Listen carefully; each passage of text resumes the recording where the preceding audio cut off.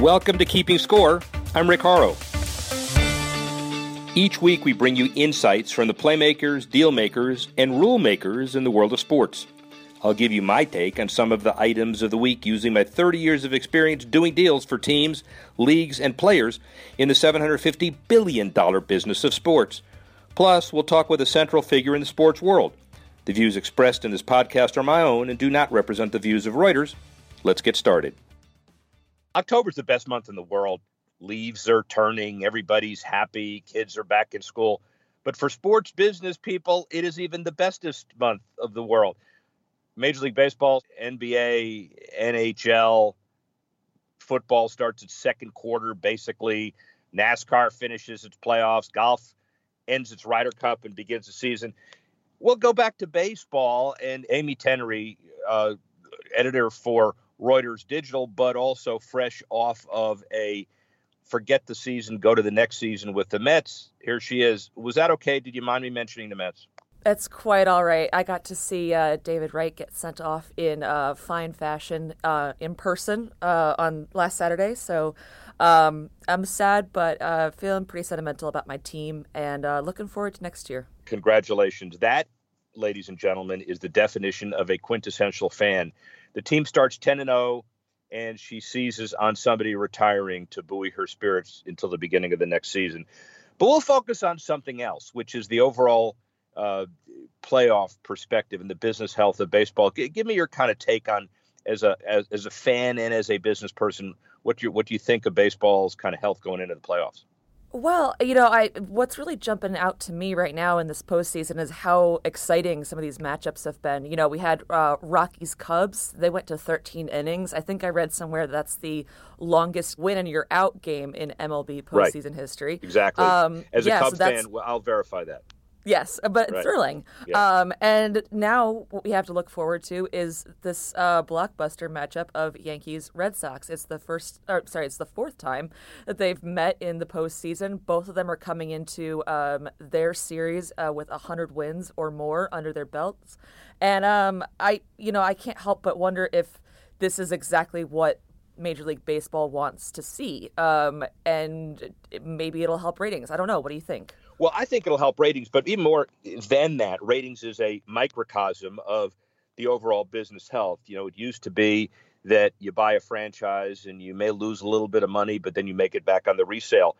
Forbes is talking about a 20% increase in franchise values at about $1.5 billion on average. Now, the Yankees are over $4 billion, so we're not holding a bake sale for them, nor are we for the Red Sox. But primarily the reason is the media side of it. Major League Baseball Advanced Media, which the value of that entity is over $3 billion. And it's not just ratings, but it's eyeballs in all sorts of devices, which is we've heard. But then, we talk about parity, which is important. And we know that there have been 27 playoff teams in the last 5 years, the most in Major League Baseball history, meaning almost all of the teams have experienced the playoffs thanks to the one and done and otherwise. And we've gone 18 years and we've only had 4 repeat World Series champions, which is good. Yet, everybody loves the Red Sox and the Yankees because that is old school. It would be like the Cubs and the Dodgers getting in. Dodgers still have a chance. But so, yeah, that's big. Superstars in baseball, that's really important, right? Yeah, absolutely. I mean, I think that, it's a little bit like March Madness. Everybody's going to watch no matter what. But when you talk about Yankees, Red Sox, I mean, that's one where I think even if you're not a fan of either team, even if you are kind of dislike both teams, you're going to tune in because you want to know what's going to happen. And especially this year in particular, as I mentioned, both of them have at least 100 wins underneath their belts. That's, even if you're not a fan, you're going to watch it. It's Clash of the Titans. Yeah, Clash of the Titans, but also characters in baseball who rise above the fray, leading us to our interview. Everybody's going to love, I'll tell you that in advance, and we'll promote it so everybody's hearing this. Joe Maddon, who burst on the scene as a cerebral manager when he took the Rays to the World Series, even though they lost to Philly. But then he's the guy that's retooled the Cubs for the first World Series championship in 2016 in 978 years. Feels like that. And Joe Maddon has become a caricature of somebody who is a sophisticated, linear thinker, someone who can run the Cubs or a corporation. We'll talk about that coming out of the interview, but here's Joe Maddon now. The manager of the decade, maybe the century, maybe the millennium. Is a decade longer than a millennium? Do you know? It can be. It can if be? you're actually living it, it can be. Yeah. I hope so. I hope we're living long enough. And I made a comment. It's Joe Maddon, by the way, who is the CMO of the Cubs organization. We'll talk about why I say that. But first of all, manager extraordinaire. Latest number is 10,874 wins for the Cubs since their inception. Wow. Most important one, first week in November 16? November 2. Maybe? Yeah. November 2, you remember the Exactly, day. yeah, exactly. Do you remember where you were? I was in the dugout, and ground ball to third base, and I thought KB did slip. I thought it He did slip, didn't he? But it hit Rizzo in the face, and then I just thought 108 Over. years. Right there. 108 years. Exactly. But you've reflected for a year and change. Do you have the notion of the generational legacy, the game-changing? People come up to you all the time, and they will for the rest of your life. But have you put it in perspective? Well, I think that the further you get away from it, the more it becomes in perspective. I think when you're actually living it in a moment, there's so much surrounding it, and your life is moving very quickly at that point. So you don't really sit down and analyze exactly what had just happened. You know what happened, but you don't really permit yourself that opportunity. So I think the further you get away from a moment like that, the more you understand the impact. Of course, I know the impact generationally. I know, great grandparents and I get it, but you have to kind of like almost be done with this to be able to reflect properly and really appreciate the moment. To be part of that group, the players, the front office, the ownership, the fan base, it's pretty exceptional. You're more like Gandhi than a normal baseball manager. How's that? Gosh. There's times you got to be a philosopher. There's other times you got to. Well, actually, he did it in a nice way too. I mean, whatever he tried to be forceful, he did it in a peaceful way, and that's not a bad way to live. Do you lose your temper a lot?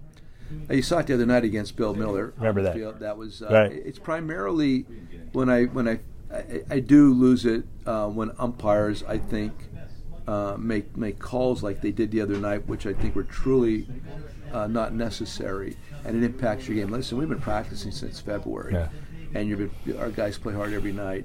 To have an umpire just make a call like that could put you in a bad place, and you could win or lose a division by one game. So all those things matter. And then at the end of the day, you players have to see you. They have to see you stand up for them. I promise you, if they do, the fight really increases. If they don't, the fight will decrease. So it's just one of those things you have to do, but for me, it's a part of my nature. And you have less opportunity to showcase that with the replay. You just push a button and it's right or wrong. Right? Exactly. There's many, there's less moments that you may want to get involved. Balls and strikes a little bit because I can tell up or down. I can't tell in or out. Check swings are a really big part of possibly getting ejected. And plays like the other day when I thought was truly unjust, then I could get involved. But you're right, instant replay is pretty much taking the argument out of the game. Are your arguments contrived or impulsive? I'm totally impulsive. I could go from 0 to 60. I was not even the other night. I wasn't anticipating any of that, and all of a sudden here I am in the middle of this, and I'm out there speaking loudly with Bill, and he was not going to throw me out, so I knew I had to do something to get him to throw me out. Thus, I ran down to first base. I've never done that before. Stood there like a first baseman to really make my point, and then I walked off the field. Are you fined when you get thrown out? Of course, yeah. I haven't received that yet, but I'll be. Well, it'll go to charity. Anyway. Yeah, right. Exactly. Good. Yeah, good for you. Yeah. So you've been in the game now 25 years. Well, you've been in the managing, the coaching, the coaching side. 93. Three. May '94 was my first year. All right, as so a coach. So Scioscia, Buck Rogers, Terry Collins, John McNamara. Marcel Lashman. Yeah, I forgot him. Yep. You had a chance to work with major league managers. Right. I assume learning bits and pieces from each one as you went along. Of course. Started with Gene Mauch. Gene was there when I first came up as a minor league coach going to major league camps, and Gene was the manager. And I had so much respect for him, his mind and how he did things. And he took a shine to me. He liked me. He put me in charge of different things when I was very young, because he watched me in instructional leagues and he liked the way I ran instructional league. I was just doing my thing. I wasn't trying to impress anybody, but Gene saw everything. So Gene was the first guy that made those kind of impressions on me. There was hitting coaches like Benny Himes and Rick Down. They made a lot of impressions on me. Marcel Lachman is another great example. moving for a moment. The best coach I've ever had, the best mentor I've ever had was Bob Clear. Nobody's ever heard of Babalu, but Babalu was an old pirate farmhand. Pitched in the minor leagues a long time. He knew Mr. Rickey. He was there when Clemente was there. So Babalu was the guy that really put me on my way. When you write your leadership book and you transcend, what do you think the traits of a CEO of a large corporation, how do they match with the way you run the Cubs? I'd imagine no different at all, but I hope to believe it's no different at all. I mean, I really think it's. We have this artwork out this year, and on the Banksy, it's really typifies exactly what I think you have to do in order to be that person, and that's to build relationships. Once you've done that, trust ensues, and then after that, you could exchange ideas. And at that point, then you could really be constructively critical of one another, because there's not going to be any pushback just based on somebody trying to be right.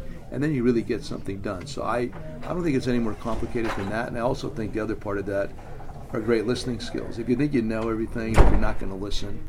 And if you just want yes men around you, you're never going to prosper. So all those things are important. Final question from a management perspective.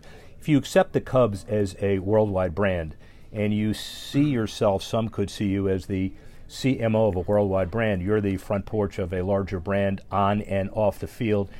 Do you conduct yourself a little differently, or is it still, how do you get a runner from first to third? Are you more global in your perspective, understanding the legacy of the brand? I don't know. I understand the global perspective, but I don't think of it. I mean, I just think of it I really try to stay in the present tense as much as I possibly can, and if I'm able to do that, then all this other stuff will translate properly. And if I'm more concerned about this larger stage, then I'm probably going to make more mistakes. Then your focus wanes. So just stay in the present tense, and good things will happen. And your charity, really important. Obviously, we're here today for that. Talk a minute about that. Well, it's the Respect 90 Foundation, and under that umbrella, today's specific event benefits the Hazleton Integration Project in my hometown, where we're bringing together the Hispanic and Anglo cultures in my hometown. We have a community center right now, very vibrant post-school academic kind of a situation, athletics in our gym. In and outside of our gym, we got this wooded area now too. We're getting a lot more participation from the locals, so that's really prospering, and it really is at the forefront of what's going on in our nation right now. If it mattered, if you knew that the person that's interviewing you hasn't taken off Cubs shorts in 2 years and has promised not to take them off until the Cubs win again and has started a playoff beard, would it impact how you manage? I would sit a little bit farther away from you if you knew all that. All right, so Joe Maddon, I'm impressed with him. I've been a Cub fan for life, and I've seen the doldrums of the Cubs, and this is not doldrums. This is a linear thinker, but I've already been impressed coming in. Amy, what's your thought about Joe Maddon after you heard the interview? Oh, I mean, I'm absolutely impressed as well. I mean, hard not to be. What I thought was so interesting was the way he talked about how he, simultaneously said that he has to perform a little bit when he gets in the umpire's faces in order to be an effective leader and to show that he's advocating for his players. But at the same time said, it's not performative. It's all instinctual, and I'm not doing it on purpose. So I thought that was kind of funny in this sense that he's balancing real, raw emotions with this also maybe desire to grandstand just a tad to show his players, hey, I'm on your side, I'm fighting for you, I'm advocating for you. Yeah, and you remember the context, too, because he does think about everything in advance. He says it's instinctual, but the instinctual answer was instinctual, the ultimate irony. And now that we have the opportunity to challenge things by replay, you can't get worked up about everything anymore because tape doesn't lie. So it's like John McEnroe in tennis. You got to figure out how to exert your leadership, which leads us to the other question. He is a transformative figure in baseball, but we think that he has the same management skills and traits, we've asked him about this, right, as whether you're running a big business and CEO of the Cubs world and Cubs brand, certainly COO. And he answered it in the context you would normally suggest a businessman would answer it, businesswoman, businessman. Really impressed with that stuff. What do you think? Yeah, I agree as well. I thought that was a great question, and I think especially, maybe with baseball more than most other professional sports, obviously there's no salary cap, and you do need to think about your players individually as pieces of a larger business and each of their values. And then that's a really cynical way of putting it, and I hate to put it that way, but I think it's just an undeniable fact that you have to look at your players each individually as in their inherent value. Listen, Amy Tenery, it is not cynical. It is appropriate. With payrolls over $200 million, you got to think of people that way. And hey, I'm over it a little bit. They're my Cubs. We'll be sitting it out this year. I'll focus on some red herring to get me through the offseason just like you did. And next week, we talk basketball, hockey. The season's open. Rick Horrow, see you next week. Thanks for listening to this edition of Keeping Score. Our producer, Alex Cohen. Associate producer, Freddie Joyner. Assistance provided by Carlos Waddick, Tanner Simpkins, Jesse Leeds, and Jamie Swimmer. And the executive editor of Reuters Digital, Dan Colarusso. I'm Rick Horrow. Thanks again for listening. See you next time on Keeping Score.